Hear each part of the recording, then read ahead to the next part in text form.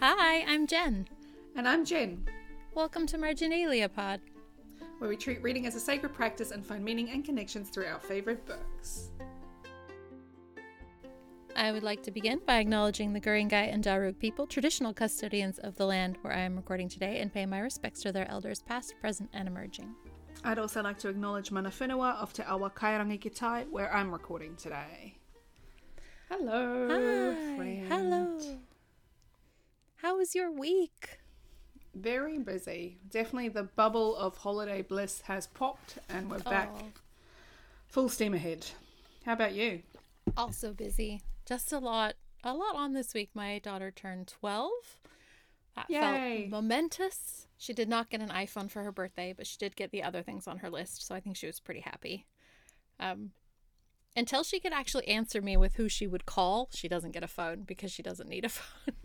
Yeah. So, but yeah, I think it was busy as well. I feel like I don't remember much of it because I was just going the whole time and baking, so much baking. Delicious. Did you do anything that sparked joy? Yeah, so I went to yet another football game last night. As you know, I've been to many football games. And I went with my friend Meredith last night and we were hosted in the VIP lounge, which was very fancy and delightful. But when we walked in, who was there but our friend Mike? Complete surprise. Really? So we were like, delightful. It was just the so... dream team. Yeah, it was genuine joy to see each other and being like, random. And so, yeah, we had a nice chat, being there together without being there together, having laughs, having a good time. Yeah, it was just really lovely. It was nice to hang out. So, yeah. Aww. I like both of those people very much.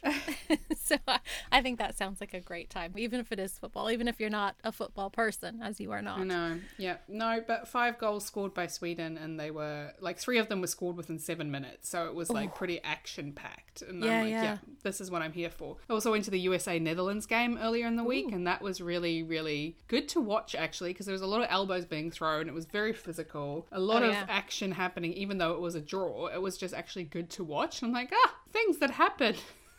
Anyway. It's all serious when it comes to a World Cup. I kind of love it. I love the randomness of it as well. Like, any country can win on the day, right? You don't have the hang-ups that you have of, like, a big league. You just don't know. It's so whimsical and it's delightful. Well, and right now, the Matildas have several people out on injuries. Sam Kerr's back in. She's back in, but we lost Mary Fowler and someone else. I can't remember, but like I was like, what do you mean mild concussion? What do you mean they can't play?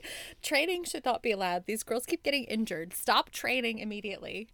I love Mary Fowler. She's my, like, she and Polkinghorn are my two that I'm like, they're the best. They're secretly the best. They're my favorites. Because everyone loves Sam Kerr. And Sam Kerr is great. But, like, you gotta have the extra one you just kind of, like, cheer on quietly. Yeah, definitely. The underdog, if you will. I mean, of the best women who play football in the country. The underdogs. Yeah. What sparked joy for you this week? I think it was my daughter's birthday. Yay! I got her the coolest handbag. It looks like a cartoon, but it's actually a 3-dimensional object. But it looks like a drawing, which is really cool. And I will link where you can buy them in Australia.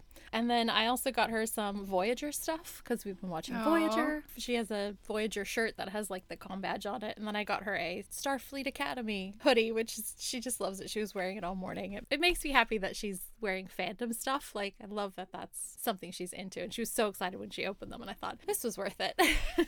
It's really worth it to, like, find Star Trek stuff for her. I love giving good presents, so that was just a nice thing. And the other thing that sparked joy for me this week is I finally figured out what I wanted for my birthday from my brother-in-law. He'd been hassling me about it. And when I was looking at my very dusty car, I thought, he is so fussy about his car, always looking perfect. And he washes it when we go over to, like, the parents' house on the weekend. So maybe I can just ask him to wash mine. And he did. And then he's like, once isn't enough. Next time you come over, if your car's dirty, I'll just wash it. How about for the year? And I was like, oh, that's too much. And he's like, no, I want to. And so I think I've got my car washes for the next year sorted.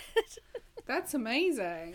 What a great gift. I was just happy to have it, like, washed once by someone who wasn't me. Yeah, no, that's an awesome gift. Right? Good work. So useful. What do I need? Nothing, really. But, like, that will make my life better.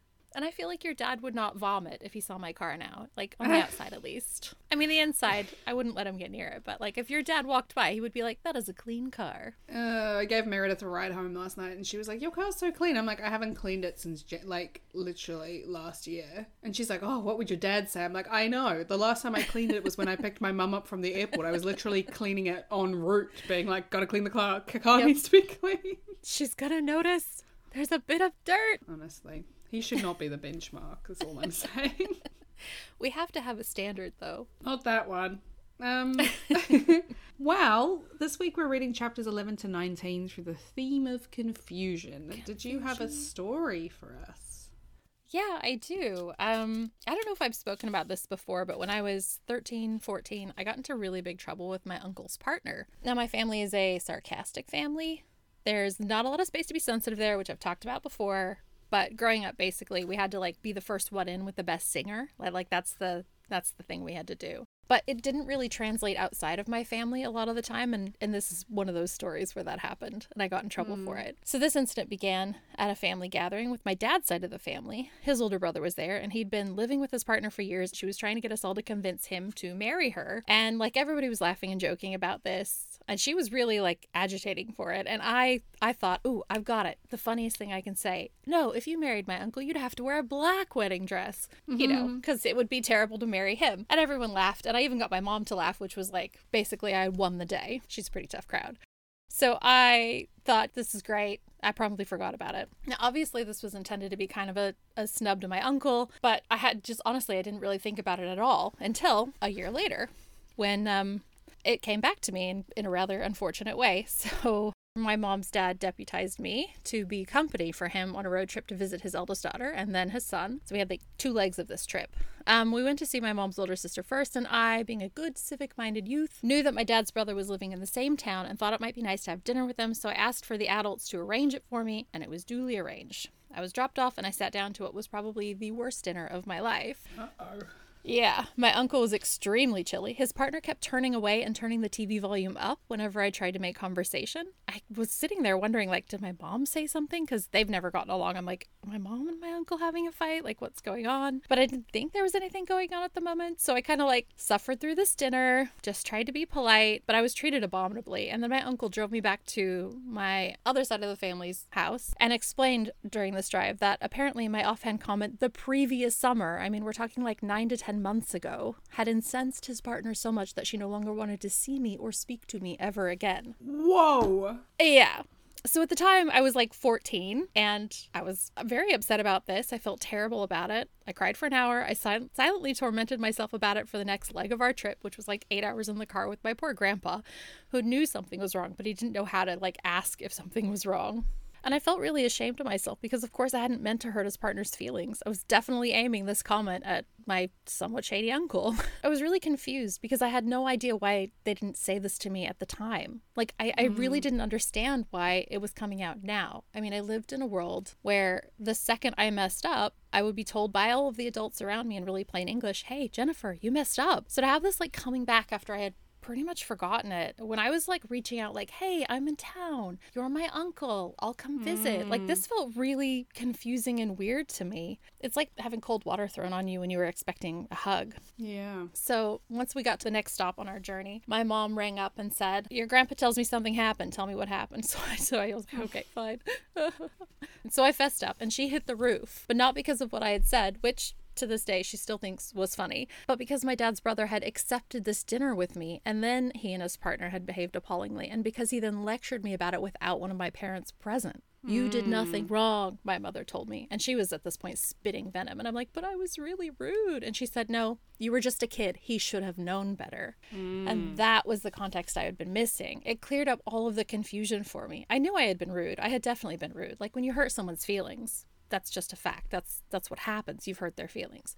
But I was a kid, and kids are so dumb. Kids need to be told right away when they mess up. Waiting for nearly a year to be rude was not about teaching me a lesson I needed to learn. It was a way for them to be just as horrible to me as they felt that I had been to them. Only they waited until there was no one there to catch them doing it. That was the part that I had been confused about, is like, what feels wrong about this? I knew that I had been in the wrong, but it felt worse than that for some reason. And I was really lucky that I had this whole cadre of adults who were like super on my side about it. Not just my mom, but my grandpa, my auntie who we were visiting at the time when my mom called me.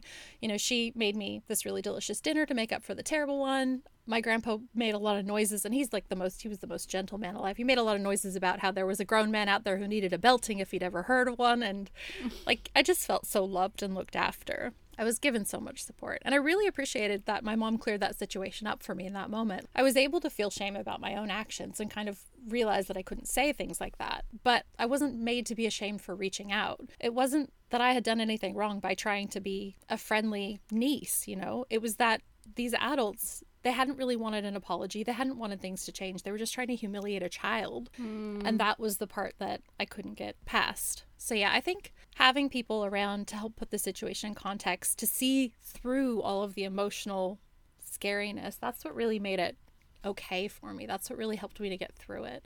And that's been a really good way of kind of monitoring how I feel in the future. If I get that confused feeling again, it's usually because I think I'm very likable, but maybe that person doesn't like me.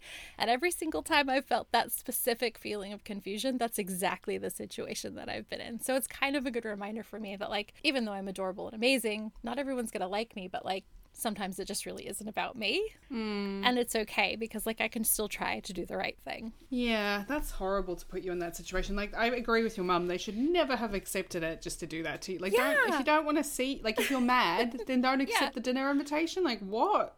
Honestly, like, why couldn't they? Like, I was a 14-year-old kid. They could have just been like, we're going to the ballet. I wouldn't have known.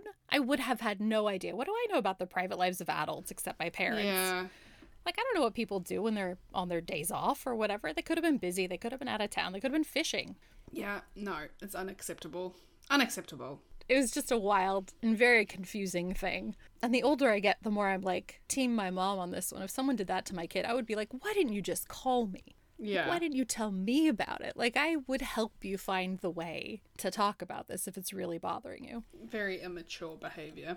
But yeah, confusion. It's the whole thing. Yeah, great. Well, let's get into our chapter summary and then we can talk about all the confusion, emotional confusion, etc. in this section. So, oh my gosh, she's poor pretty Baz. hefty. Pretty hefty. But anyway. So, in our chapters this week, Baz goes back to Simon Penny's flat and he discovers that Simon has left. And he left a sad little note for Baz, but nothing else. So Baz, in typical fashion, hunts him down to clarify exactly what Simon has been sorry about, and it turns out he was trying to avoid breaking up with Baz in person, which he now does. Honestly, it's pretty terrible. Meanwhile, Agatha is torching the contents of her bedroom one by one until her dad decides to put her to work in the clinic, where she's subjected to the scrutiny of Neve, the magical veterinarian in training, who is about to separate Simon from his wings. Simon and Agatha have a moment. Simon has a real come-to-Jesus moment before the surgery and excuses himself to go ask Baz if things might have been different if he'd actually tried. They sort themselves out, and there's some lovely soft cuddling, sort of awful but manageable breakdown, and a minor gate crisis. But they're both together and happy. How many times did you cry reading this? Because for me, it was 4. I counted. When I looked at the section, I was like, oh, so many pages. It's such a big section. But I'm glad that we did it like this because it's good to do it all together. I just think it makes sense to read these chapters together because the emotional arc of it, right? Like you're down and then you swing back up. Like it's a lot. It's a lot to read. It's really hurtful. Like it hurts on so many levels. I hurt for Baz. I hurt for Simon. It's just so hard. Yeah. But I really love that you see them starting to heal already, you know? Yeah, they can't not keep opening the door for each other. This is the thing that I really love about both of them, that they want to keep giving each other enough room to apologize, to fix it. And even though Baz is like, oh, I'm very desperate and I would take him back in a heartbeat, he still stops himself from being like, yes, I grovel. And he goes, how would I do this if I had some pride, you know? Yeah, I think it's with a beautiful Baz, moment. Yeah, with Baz we definitely see confusion so strongly, right? Because he's just confused by everything that is happening. Like from the moment that this this section opens with him turning up at Penny and Simon's place, he's just confused. And Penny keeps going, you know what I mean, you know what I'm saying. And he's like, I actually don't know. Yeah. And it's like, he doesn't want to know. Yeah, this is my question. Do you think that his confusion is like genuine misunderstanding, or is it like a genuine confusion, or is he just kind of in a bit of denial and he's like, no, this can't be right? I think it's genuine confusion that comes from being in a very heightened emotional state, how your brain just sort of whites out and you literally cannot make your brain interpret what is being given to you. You can't process the set of circumstances, so you're just like, what do you mean, and like on some core level you understand what's happening. I just think it's the confusion of heartbreak, like the confusion of being broken up with as well, especially in a way like this where you like, things might have been terrible but you kind of thought that you were in an okay place and then it like comes out of nowhere. And the way, because they've never communicated, they've never really been good about their expectations of each other prior to this. And I think that's why they misinterpret each other. Like when Simon says something, Baz takes it one way, which is not the way that Simon means it. But, you know, like they're always doing that. And what I love about this section is that towards the end, when they're like reconciled, Baz is already so much better about asking Simon to clarify. He's like, well, when you say this, do you mean this? And Simon's like, no, that's not what I mean. And that is such a healthy step to be taking. Mm-hmm. And he's listening to Simon when Simon says things like, no, that's not how I meant it. And he's giving Simon the space to actually explain and expound on that, which I think was really lovely. Like, I know he was angry going into that first interaction they had, and they're both thinking, this is what I love and hate, but they're both thinking like, this is going to kill me, I am being killed, this is literally the worst thing that's ever happening to me, and they're still having this argument, breaking up, and Simon's like, just destroy me already, like, just, this is what I deserve, this is what I get. And it's just so awful because he has to then like figure out that he can't just end it without having tried. And I think he's actually so confronted by that fact that he literally has to like get up and leave right before he's about to have a major surgery just to go check, you know? Yeah, and it really struck me on this reread how it's when Neve says, you know, she's talking about him having that fight, like he was fighting the pain deer, and she's like, you know, you just came out swinging the sword, you didn't even use magic, and we were all yelling at you to run, but you wouldn't run, you just stood your ground. And it's this moment of clarity for Simon where he's like, yeah, even when things seem futile, I stuck it out.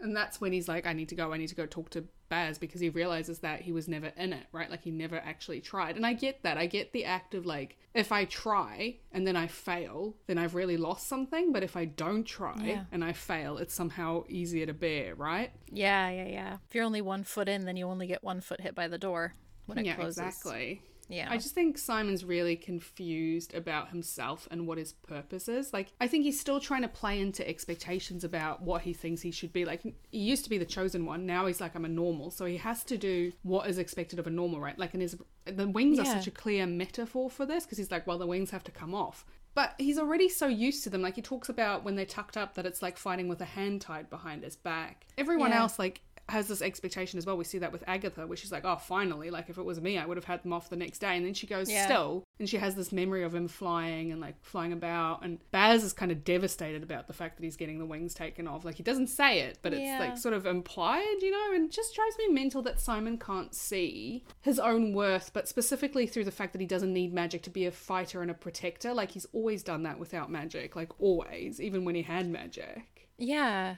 Well, and like this comes right after he's like literally fought and bested a goblin in his stairwell without magic. Like he does it with a broomstick. Yeah. I love what you were saying about him not being able to see, because there's actually that's like really spelled out on page 54. He says, he's talking about trying to look around to see where his wings connect. And he says, I can't quite manage it, but I can feel the joints there, the 2 knots where my skin goes from soft to leathery.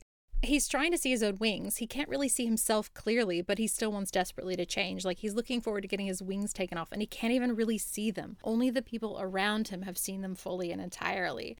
And that ties right into Baz saying on page 59, it's hard to hide from somebody who loves you. Like he's observed Simon so much and he's seen him so much. Like Simon might have this huge confusion about which identity he gets to keep. He's never had an identity. He's always been, you know, an orphan, and then he was the chosen one, but he felt like he was a bad chosen one, and then he was a nobody again, but he had been a somebody, and he was just waiting for all of it to go. I feel like a lot of his confusion is based around that, but Baz seeing him anyway and seeing all of these things is something, there's something really beautiful about that. Baz has no confusion about who Simon is, like in his core, but Simon has no idea. Yeah, and I think it's really comes to a head on page 64, like when he's saying, you know, it's like, I've been living in a museum. Here's Simon Snow. We thought he was the chosen one for a few years. Gave himself a tail. Look at the state of him. That is his inner voice. Like, that is how he feels about himself. No one is thinking that about Simon. Like, you know, he projected all that stuff on Dr. Wellbeloved in the first chapter as well about like, oh, you know, they look at me and this is what they see. No one is seeing that. If they feel sorry for you, it's because you've been through a horribly traumatic thing. Like when Agatha's talking about, you know, oh, how many horrible, why should this one attack stand out amongst all the others, right? And like Baz talks about how when he thinks about the sad things that he doesn't even know about, the horrible things that Simon's lived through that he doesn't even know occurred. Like he has a traumatic history and people feel bad for him. That's not necessarily a bad thing, but that's not what he sees. Yeah. It's so horrible. But I love that when he comes back to Baz, he's like, he talks about that confusion. He actually explicitly explains to Baz what the problem is. He says, on page 90, I left the map. It's like I walked right out of the story and everyone had been telling about me. He's like trying to actually explain to him why. And, I grabbed you on the way down and didn't feel like I could get to keep you. But if there's a chance that I can get to keep you, then I have to try, Yeah. Because they've never trusted each other. And Baz talks about the fact that he never trusted Simon. He doesn't feel like he can leave him alone or turn his back on him because he won't be there when he comes back. Yeah. And it all comes back to the first book. I just always think about it, Simon came out and said to Baz, hey, I like you. I like this. And Baz was like, oh, so repressed, right? So yeah, the course was set in that moment about giving and taking and how we express our emotions. Yeah. But then he says, I love you. And Baz has to live with that. What? He has to live in that moment. I love that he's like, you love me? Bless. I love that the lead up to that as well is Baz is being very clear about his own expectations and boundaries in a way that we haven't seen from him before, because he's already been through the worst thing, right? He feels he's already lost Simon. Now he's just mad. So, he says on page 94, am I a video game that you're trying to be? And he's really confused. He's like, then why are you here? I don't, he's really trying to puzzle it out. And that's when Simon says that he loves him. But I love that he asks that because he doesn't just want to be a puzzle that Simon has to solve, right? Yeah. He needs to be more. And he needs to know that it's not just... I have a lot of feelings about that comment of Simon's about how he feels like Baz is something that he grabbed on the way down, but he doesn't get to keep. Because I think we do meet people sometimes who are in a weird or bad place, and we sort of have to, was it real? Was it ever real? And sometimes, you can meet someone when you're in a free fall, and they can still be an incredible person. And maybe they're for a reason and not a season. But I think there's this real impulse to just say, oh, I met them when I really needed them, so I'm better now and maybe I don't. I feel like we as a society have placed a lot of value on you have to love yourself before someone can love you, and actually it's really hard to love yourself, but if you have someone who's holding your hand and loving you into being a better person, then that's okay. I think it's just okay about to accept that. Yeah, I agree. I think it's just about expectations and communication. I think so much of confusion comes from miscommunication, and we certainly see it in this, right? Absolutely. Miscommunication is what gets them to this point in the first place, because it's that thing about what we're doing versus what other people perceive that we're doing. The fact that Simon says, you don't listen to me, and Baz is like, you never talk to me. They keep saying that. What if, on page 62, what have you ever actually told me, Snow? You're not listening. You never listen. I always listen. You never talk. Yeah. Because they're not communicating in a way that either of them can absorb, and it's only when they really let those defenses down and are properly vulnerable with each other that they can hear each other, and they can get to a point. Simon has this minor breakdown and Baz is like, I don't mind taking care of you, I much prefer that to you not talking to me and ignoring me. Of course you do. You're just what? That is such a beautiful moment, and I have to say I really appreciate that we get to see this happen in the middle of a makeout where it could go one of two ways. People don't talk about this, but sometimes being vulnerable sexually or intimately, you do get a lot of those big scary feelings. It can be really hard to be that connected with someone else, and then you have to deal with whatever is coming up at the same time. It takes a really incredibly strong person to just be like, hey, we can put the brakes on this and I'll just hold you. It's okay to ask for that if you need it. And it's also okay that it happens. That is a normal thing to happen when you are dealing with trauma. And I just really love Baz's entire, hey, I got this. This is fine. He clues in as soon as he's able to clue in. He figures it out. It's just really nice. He also asks compassionate but clarifying questions, I think. So he says to him, because Simon's really worried that he's never going to get past this and they'll never be able to progress in their relationship. And Baz is like, are you saying you don't want to? And he's like, no, of course I want to. And he's like, okay, cool. He just needs to know, because he doesn't want to assume anymore, because I think assumptions have gotten them into a bad place. Yeah, for sure. I like that he's asking those questions too. Yeah. I like that they get to be a little bit more vulnerable with each other. And I like that Baz is just existing in a world where he gets to say all of the mean things that he needed to say, because he really needed to say all those mean things.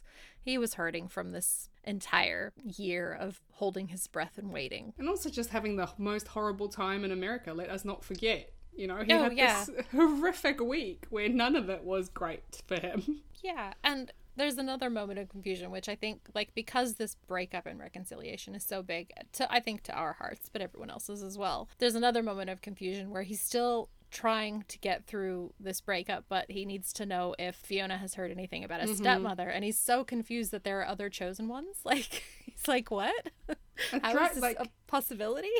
To me, that just spoke of the expectations of the world of mages. Like, they're so beholden to this idea of a prophecy and there being a chosen one, and they can't see that the prophecy has been fulfilled, which is clearly what has happened. They're just pissed at, it drives me nuts. I'm like, what are you doing? We're done. Let's move on. Tick. Yeah, time for new prophecy. Oh, the old one's done, but it gives him a lead, which is what he needs to find his stepmother, because that's still something he has to deal with. And it does strike me that Fiona has a distinct lack of curiosity about it. And I think that's a protective measure on her part, but also it kind of drives me nuts sometimes. Baz does need somebody a little bit better in his life who can help guide him, and he recognizes that. Yeah, I do love that Baz has very clear expectations of who he is as a person. Like, he has expectations of himself and of his behavior, right? Like, even when he said, I told myself I'd be calm when I found him, and then he's just, like, actually fuming. But even in that moment, like, he pulls himself up from a couch. He has this conversation with Fiona because the world hasn't stopped turning just because he's falling apart, having right? a hard time. Yeah, I just love everything about them and this. I think it's so wonderful that they're having this conversation, and it's actually very emotionally mature in a lot of ways, considering how messed up they are, that they can have this conversation. I think a lot of people are never capable of having this real honest conversation about why they're genuinely breaking up. Like, I think it would be better if we could, like, instead of being like, it's not you, it's me, like, just freaking have the conversation about what's actually going on. Yeah. I'm in a weird spot because someone very close to me has just been dumped, and it was really out of the blue. And, I'd sort of mentioned it in general terms to someone else, and they were like, well, that's their right to break up with them if they want to. And I was like, yeah, but there was no discussion. It was just over. It was like fine one day and then done the next. And there was no inciting incident. It was just like, nah, I'm done. It feels disingenuous unless you both sort of know it's coming. Like, Baz didn't want it to be happening, but he knew what was happening. And there are several points where he's like, I know what he's saying, but I want him to say it. Like, I'm pretending I don't know what's happening, but I need him to tell me. I agree. Yeah, I totally agree with you. I see where you're coming from. Like, if it's just literally out of the blue and the other person doesn't know what's happening, it feels really cruel because you never gave the other person an opportunity to no right of reply. Like, I'm not saying you don't have to. Obviously, it is your right to break up with someone, but I feel like you need to tell someone if they're doing something wrong. You can't just sit there and get more and more resentful or like plot your way out of a relationship if you've never communicated to the other person that there's something wrong. It's so cruel and unnecessary. I mean, it's been a long time since I've been in a position where I had broken up with anyone. I just never felt like one conversation was enough. It was always like 3 or 4 conversations, or 15 or 16 or 20 conversations. Sometimes, like, it took me a year to break up with someone. I don't understand how you can just stop calling someone. I don't know how you can just unravel that kind of relationship. And I think that this is the confusion I have, and I think the confusion that Baz has as well, is that he's like, well, I've been waiting to lose him, and I thought it would be awful, but I had no idea just how bad it would be. Yeah, when he talks about it being slow motion, right, and he's just at the bit where he hasn't even grasped his heart yet, like, he's just going through this real slow motion tragedy. I think it's very accurate of how it feels. Absolutely. I think that confusion sort of dominates the section because it is such a big thing. But I also love that, like, I'm thinking about Neve's confusion because she's so confused about this Agatha Simon situation. She's confused by Agatha. She's probably really confused about Simon just running off. Like, all of it must just be so confusing for her. She's such a perplexed individual anyway. Well, I love that Agatha's a little confused about Neve too. So at first she's like, I'm annoyed that this person made me clean exam room number 4 a whole bunch of times. Like, she's mad about that. But then, like, the more that she is interacting with her and watching her interact with Simon, she goes from thinking she frowns all the time to she has a fantastic face for frowning to she frowns at it. Maybe that's just her thinking face, running her hand along the bony ridge of his wing. You did save our lives, though. Thank for that. Like, she's transforming her thoughts about Neve as she's like, we're seeing it happen in real time. And she's still like very negative. And also, can I just say, Simon has a type. Annoyed but attracted. That is his type. I love when she's like, your bedside manner is terrible, which I would agree that Neve's bedside manner is terrible, but yeah.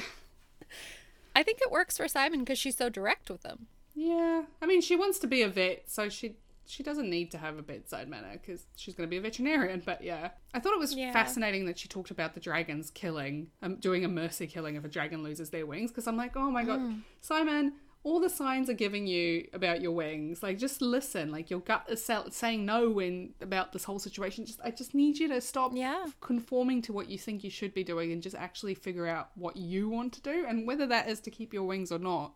Just do it for yourself and not because you think it's expected of you to fit into some sort of box. Like, ugh. Yeah. Another confusion. Little Bobby. I love the well-beloved's confusion about what to do with Agatha. Like, can you imagine? Their daughter comes back from, like, being away for ages, and now she's just holed up in her room, burning things to the ground. Torching everything. I love that that's what she's doing. She's watching cat videos and just pointing her wand at things and burning them. Like, mood, honestly. I've had weeks like that where I just want to lay on my bed and also burn things to the ground one by one. I love her expectations of her life. Like, she's always expected to find herself in a position of peril. Like, she's almost, like, resigned to it. She's like, fine, it's going to happen again. But she's like, no, I have clear expectations of how I'm going to handle it. She says, never, not again, not one more time. The next person who touches me is Ash. Like, yeah, girl, get it. Yeah. It's kind of nice that she's accepted that the world is an inherently dangerous place. It's not just Simon. Yeah. That's causing this. Like, she's just like, actually, you could wander into a bad situation at any moment. I mean, I think she's still overcorrecting, but I love that that has now been clarified for her.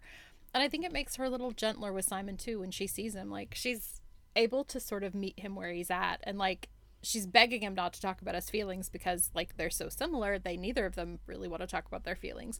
But I love that he apologizes to her. And I love that he apologizes for being a crappy boyfriend without saying all of that. He just says, I'm sorry. And then she starts crying because she knows exactly what he's talking about. I'm getting tearful thinking about it. But I love that they're still in sync as friends. I think that it's so underrated. And like, nobody talks about the fact that Agatha and Simon dated for all this time and that they were actually really good friends. I'd say they're more like brother and sister almost in terms of how they relate to each other now, where they just know each other really well, but they don't have to talk every day. Does that make sense? But I love that they have this clarifying moment and that she's able to meet him where he's at, and she's begging him not to talk about, but he still has to apologize, and that's just really beautiful. Yeah. It's like he's giving in to the expectation, or he's giving up the expectation that he had to do a certain thing, acknowledging that the expectation didn't bear out for them. Yeah. I also want to talk a little bit about Penny. I mean, she's barely in this. She's only in the first chapter with Baz, but I think it's interesting that Baz has these expectations of Penny that she would look after Simon, right? And he is so confused by the fact that she's just not doing what he expects her to do. Like, he's like, you left him, you lost him. I left him with you for a week and you lost him. And then she's, he says that Simon needs them. And on page 50, she says, no, he needs me to let him make his own decisions. And then I think we're really seeing the repercussions of her grappling with the expectations of herself, right? Like, she says on page 48, Simon needs me. That was always my excuse for doing whatever I wanted, for making him do what I thought best. It was more like I was his commanding officer than his friend. Like, she's having a real crisis as well, which is building on all the stuff she's got about not being right and, like, the expectations from her parents and stuff. I don't think she's wrong. Like, I think this is really healthy for Penny because they are incredibly codependent, and I think she's right that she says he needs me to let him make his own decisions. It's hard when you see someone struggling and you don't necessarily know what to do, but I think she's doing the right thing here. I agree. I think that her reasoning isn't perfect. I think she's had emotional blow after emotional blow and she's just been knocked over. But I don't think it's the wrong thing because she's actually honoring his request and she listens to him and she listens to what he asks her to do and she does that. And that is love. And for Penny to, like, subsume her own instinct, to push it down and to then respect someone else's wishes is a huge act of love for her. Yeah. Like, that is anyone else, like a dozen roses, a horse-drawn carriage, that, like, you know what I mean? Yeah. And I think you already mentioned that Baz says, it's hard to hide from someone who loves you. Later we'll see the subversion of that when Penny says it's hard to, I wrote it down, hang on. Yeah, later on she'll say it's hard to hide from someone you love, because she is so secure in the fact that Simon loves her that she's like, I can find him. It's hard to hide from someone you love. Whereas Baz says, you know, it's hard to hide from someone who loves you, because he's never believed that Simon loves him. But I love that connection between Penny and Simon, and the fact that she can afford to let him go because she doesn't necessarily believe that she's never going to find him again. Yeah, she says that, doesn't she? Maybe if you love something, you should set it free. And he's like, no, my Aunt Fiona used that as a shoelace spell for me. Like, that is not what we're talking about here. I think she's also right, though, when she says to Baz, maybe it's worse for you. Like, obviously, like, leaving a note, that was horrible. Like, horrible. I don't blame Baz for hunting them down. I would have done the same thing. Yeah, there's that great line in This Is the End by Phoebe Bridgers where she says, you know, she's talking about like ghosting her friends and disappearing from her own life. And yeah, I think that's what Simon's trying to do. He's just trying to reinvent himself as somebody else. And he can make Penny understand, but he knows he would crack if Baz were there. Yeah. Because Penny, he's known for so long that he can figure out the way to get to her. But Baz, it's just too tender. There was another callback to the first book, which I really loved, on page 99, where they're kind of, you know, okay, we like each other, we're gonna try, and like Baz is sitting there and wondering, does he kiss Simon? And he says, and then he kisses me. And I was like, book one, here we are again, only nothing's actually on fire. Love that for them. Yeah, it's great. It's a nice little beginning, because they are beginning again, right? As a unit, they found their way back to each other. And, you know, Baz talks about, why am I being so strange about this? Why does this feel so strange? They're so careful with each other.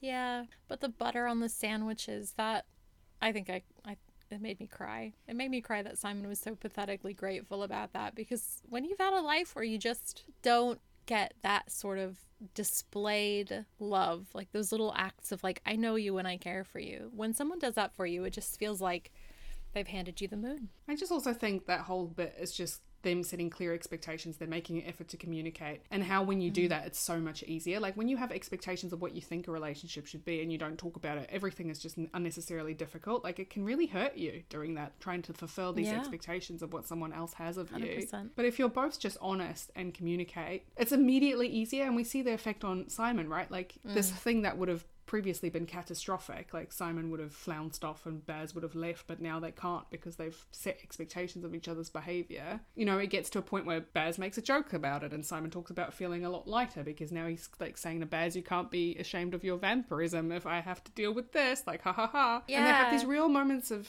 humor and levity, which I think is so important in a relationship, like the ability to like find that lightness together even when things are hard. Yeah. I think we should touch on Simon not being gay or bi or anything. I love that he still refuses to embrace an identity, and I think this is also really valid. I like that I love that Baz knows who he is, and I love that Baz is like, yes, completely gay, that's fine. And I also like that Simon's like, I really don't know, like it's just you. Attraction's one thing. The way I feel about you is completely different to anything I felt about anyone else. Maybe I'm just yours. Like, I really love that. I mean, I don't think he needs that label. I don't think he needs any label. I love that he's just able to acknowledge that, like, it's just you, Baz. It's just you. This is something I think people want definitions for in their life, but we don't always need them. Yeah, I agree. I think there's a real expectation of how to be queer that we see a lot, both in like the public space, but even with friends or family or whatever, people will want like definitions of what you are and how you fit things. And I think, you know, we've spoken about it before, especially in younger generations, there's this real need to label everything all of the time, and it's actually fine not to know, as long as you know and you feel it. Yeah. I don't really know why you should get your like all twisted up about it, right? Yeah. I want Simon to be okay with the umbrella term, and I want Baz to be okay with him being in the umbrella term. Yeah, I think it's just as an example of Baz hadn't really considered it, right? Like he says, oh, I just assumed, and now he's like confronted with this thing, and he acts like he's surprised by it and confused by it. But I think he does get to a point at the end when he says, you know, like, I'm sorry to bring it up, it doesn't matter, you don't have to know, you know? Yeah, absolutely. But I do love they have the conversation. Okay, well, I have a lot of notes, but I think we should, unless there's anything else that really you want to discuss about confusion or expectation, perhaps we move on. I think I had one last thing. I do want to talk about how Simon has this expectation that the best thing in his life is going to be Baz, and he's like willfully giving that up. So he actually talks about it. He says, I know I'll never love anyone like I love Baz. I know he's the love of my life, of all my lives. And later, a few lines down, he says, this was my life to find love, the truest love, the biggest. But this isn't my life to have it. Like, he feels this. He knows this in his soul. This is what he wants to do, but he doesn't feel like he's allowed to have it. He feels like he must give it up. And that was something that really struck me as an expectation. And part of why he's like just ghosting his whole former World of Mages life, because if he feels like he can't have it, he doesn't even want to be reminded of it. Yeah. So that was the only other thing I really wanted to bring up there. Yeah. And then I think it's interesting as well because he's so afraid. Like, there's an interesting bit. This is more tangential, but, you know, on page 98, Simon says that he's scared, and he says, I don't know how not to be afraid that you'll leave me. And then further down, he says, you might not want me once you don't have to worry about me leaving, which is interesting. Because it creates the sense of, like, keeping someone on your toes. Like, treat him mean, keep him keen. Like, that's the kind of vibe. Yeah, yes. And on page 99, Baz says, this thing between us didn't start with us dating. It didn't even start when you kissed me. You're in me so deep, I wouldn't know how to dig you out. I may get fed up with you, Simon. I will never get tired of you. And I think that is so interesting. As, like it's a beautiful beautiful to be like, it doesn't matter what you do. In a way, like, I love you unconditionally, right? Like, this is not... Yeah. This isn't dependent on what you do or how you behave. You don't need to worry about, like, me getting bored with you or, like, turning my back on you. But Simon's like, well, if you're not scared about me going, then what's the point of me almost? Like, I have to give you a reason to care. Like, why would you like me? Oh, it's just so hard. He doesn't feel like he's worthy of him anymore, right? He feels like he's not a match anymore. What is it on page 62? He says, all I see is what I've lost, who I was, his match, someone who might someday deserve him. Yeah, he thinks there's no way he can get back to that, right? But then, you know, before that on page 49, when Baz is still talking to Penny, he says, I'm not happy, but I'm smart enough to realize that losing Simon would only make it worse. Yeah. And that really got me because I feel like, I mean, I am the queen of saying, dump him, whenever my friends are having a hard time, but, like, honestly, sometimes you really do love someone and you just want to whinge about them, and your friend yelling dump him isn't that helpful. So I need to remember, like, they might love them and realize that without them their life is worse, even if my instinct is to say dump him. Yeah, I think Baz has very clear expectations of Simon's behavior, right? Like, he kind of expects Simon to behave this way. He's like, yeah, this is terrible. But I think it's not until he holds Simon accountable that they get anywhere. Like, so when Simon gets up, he says on page 94, I'm so bad at this, at people, at him. I shouldn't have come here. I stand up. His hand latches onto my wrist. Don't you dare. I sit down again. Okay, sorry. Because now Baz finally is taking agency. Like, he's taking control of the situation. He's, like, setting clear boundaries for Simon. And he's like, no, we're not doing this. And I love when Simon is like, I'm the problem. As always, as is always true in literally every situation. It's me. Like, okay, Taylor Swift. Calm down. Anyway. Bless.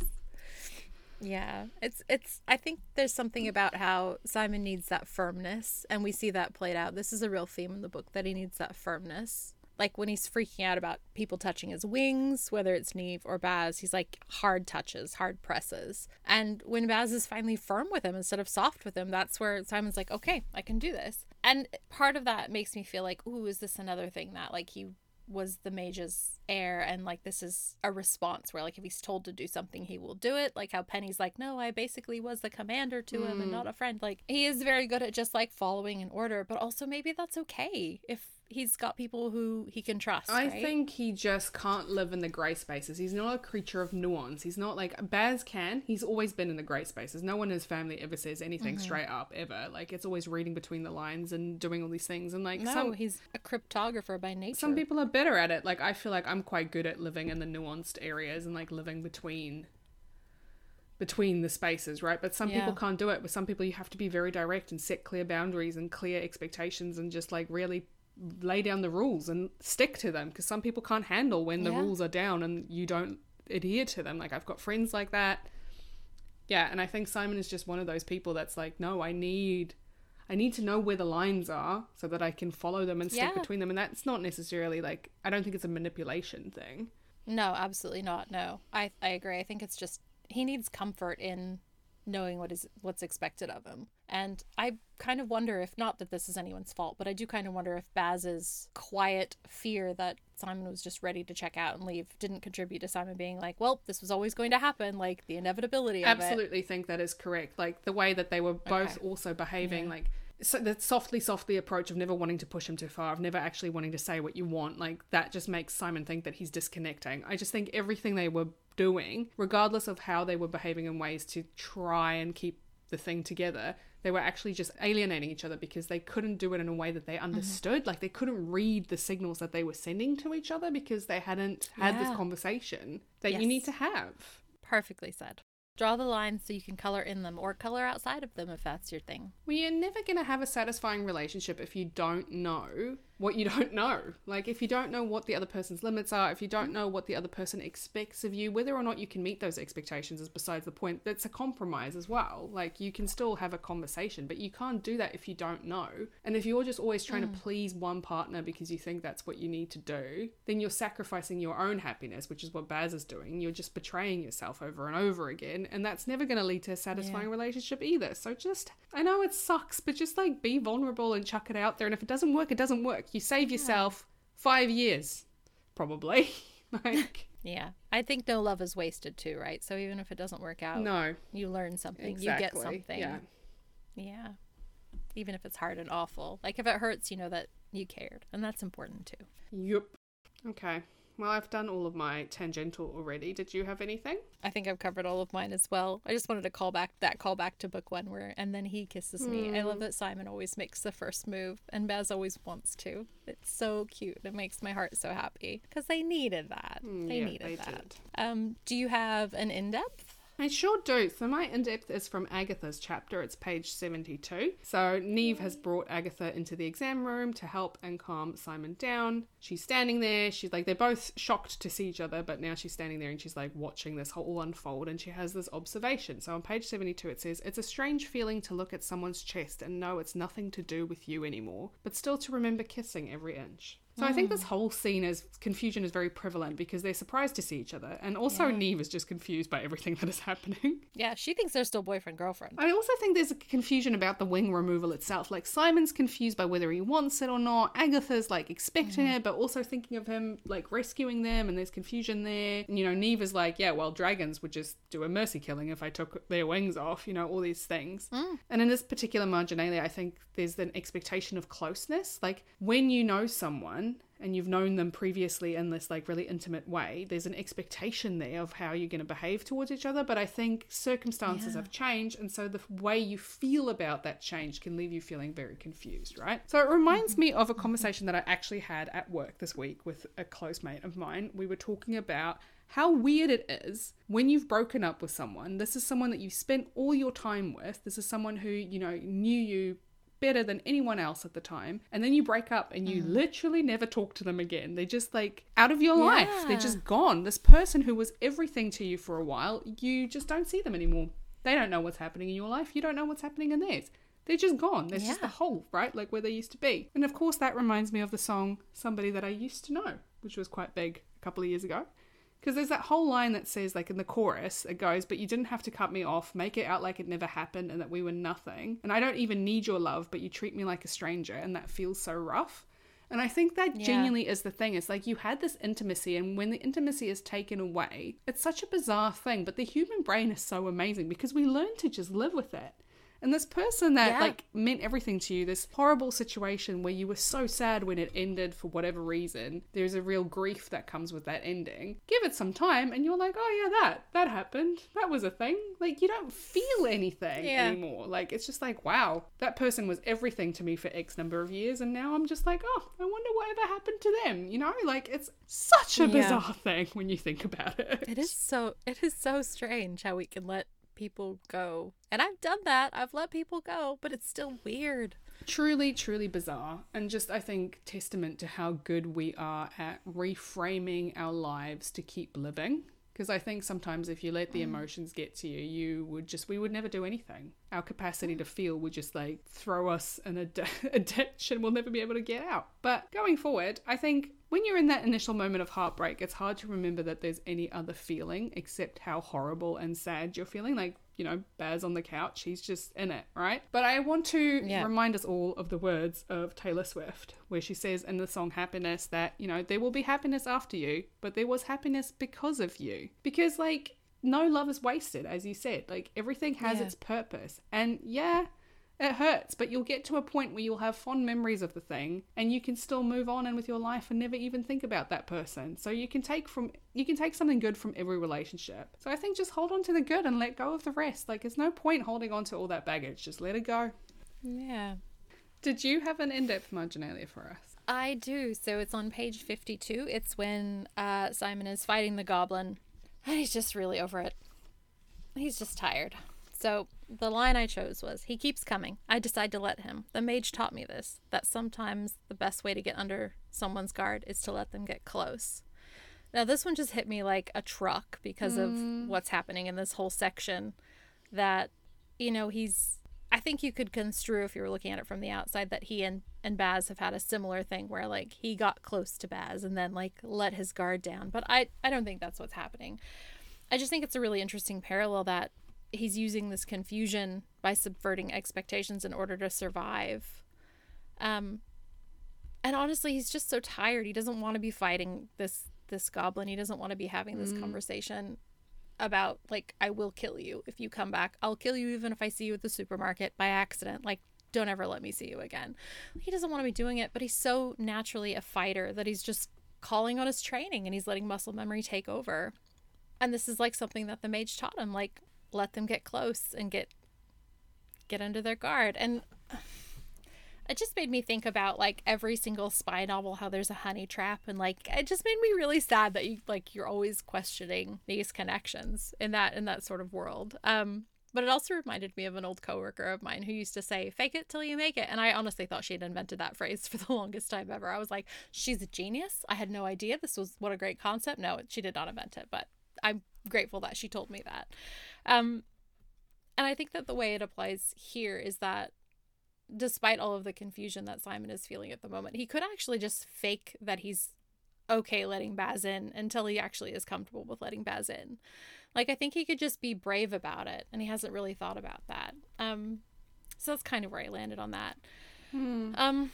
But going forward, it just reminded me to, like, be genuine with people in a way that sometimes I find really hard. Like, I would rather not get close to people if I could avoid getting hurt. Like, I feel like the closer I am to someone, the more vulnerable I am, the more I'll be hurt. And I'm having to let myself really, like, decide these days, working through some things, like what I'm willing to be vulnerable about. It's just a bit of a reminder, like, I do want to get close to people, but not so that I can get in and hurt them. Like, I want to get close to people so that I can be my more vulnerable and genuine self. So just a little reminder to me. It's hard, as we both dislike it, but it's important. Yeah. Living is so difficult. Stop being a human is so difficult. Well then, who are you spotlighting this week?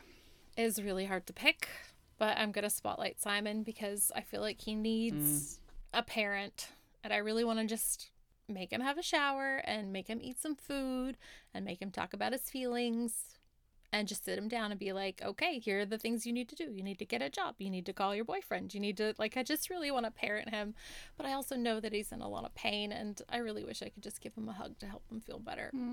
A really big, hard, squeezy hug. So, yeah, Simon for me this week. He's going through it. Yeah. And he's being vulnerable. He actually, like, comes back and tries to fix it, which is so brave of him. I love it. How about you? Who are you spotlighting this week? Spotlighting Baz. My little emo Baz. Yeah, I just think this is horrible for him. He's come from this, like, family situation where everything is kind of terrible and fraught, and he just wants to, you know, he's been ghosted by his boyfriend, but he just wants to see him, and he knows that Simon and Penny will help him fix this problem, and then he comes back and it's just absolute chaos, and, like, he comes home to a note after everything they've been through. A note. A Dear John letter. I know. But it's not even a Dear John letter. It's just, I'm sorry. It's so horrible. And then he has to go and he has to hear, you know, that Simon can't stand the sight of him and all these things. And he doesn't even know if he loves him. And he's like, is it worse that he never loved me? Or is it worse that he loves me and he just doesn't want to be with me? And he's just like, it's so horrible being in that, like feeling that utter heartbreak. Like, just horrible. So yeah, I just want to spotlight him and anyone else who's going through horrible heartbreak. As I said, I know you don't believe it, but there will be a time when it no longer hurts. Like, I promise you. It's the one thing we're very good at doing as human beings. 100%. And it's great that we have that ability. Like, I feel like the strength of humanity is that we're adaptable. We're very resilient, really. Yeah. And we're persistence predators, right? Ugh. We'll just walk at a sustainable pace behind the thing we want until it lies down and we can go and kill it with our big spear or whatever. And in truly baffling behaviour, we'll keep doing the thing that hurt us in the first place. We'll do it again. You'll fall in love again, despite your better judgment. Yep. The worst. I mean, it's the best, but also it's the worst. Anyway, yeah. Anybody who gets their heart thoroughly smashed and then is willing to go in for another round is like braver than any U.S. Marine, right? Honestly. Do you have any homework for our readers this week? I do not have any homework. No, apologies. Been busy. How about you? I have just ordered a beautiful new cookbook, Baking Yesteryear by B. Dylan Hollis, who is the yelling, scrawny guy on TikTok who does all of the vintage recipes.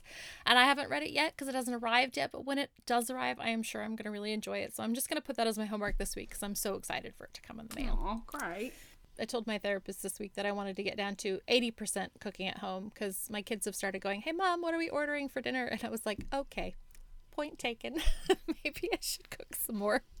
So hopefully that will help me to make some actual meals, even if they're terrible. Great. I think that is very brave of you because that's a big commitment when life is hard and things are overwhelming. To know that you have to cook can be very hard. So I'm proud of you for doing the hard thing. Thank you. And honestly, the takeout prices haven't gone up, but groceries have gone up so much. Like, it's insane. I feel like if I stayed, like I could not believe it. Oh, well, next week we're going to be reading chapters 20 through 28 through the theme of vulnerability. Woo. So we'll see how we go. We love Thank you so much for potting. Yeah, lovely to see you. Thank you so much. Appreciate you. Me too. Yes, I'm so glad we get this time together. And I'm glad that you've been going to see so many amazing World Cup games. I have been to exactly 0. So I'm really jealous. Yeah, well, you know, I feel like it's easier because the stadium's right here and the city is a lot smaller. Yeah, I was looking at going to a couple, but then I thought the parking alone would do my head in. I have 2 nice big TVs. I can just choose one of those and watch it. Yeah. On the TV. Fair enough. So, yeah. Awesome. All right. Well, I'll see you next week. I'll see you next week. Bye. Thank you for joining us today. Marginalia Pod is written, edited, and produced by us, Gen D and Gen V. We'd love to hear from you. Send an email to hello@marginaliapod.com, check out our Instagram, or maybe dash off a quick review. You can also subscribe so you never miss an episode. Our music is by Scott Buckley, and the logo artwork is by Laura Cato. You can find detailed show notes for each episode and much more at our website www.marginaliapod.com. Special thanks to all the people in our various communities whose love and care sustains us. Without your support, we would be very sad little critters. We appreciate you. And to you, our wonderful listeners, thanks again for being here. We love spending this time with you.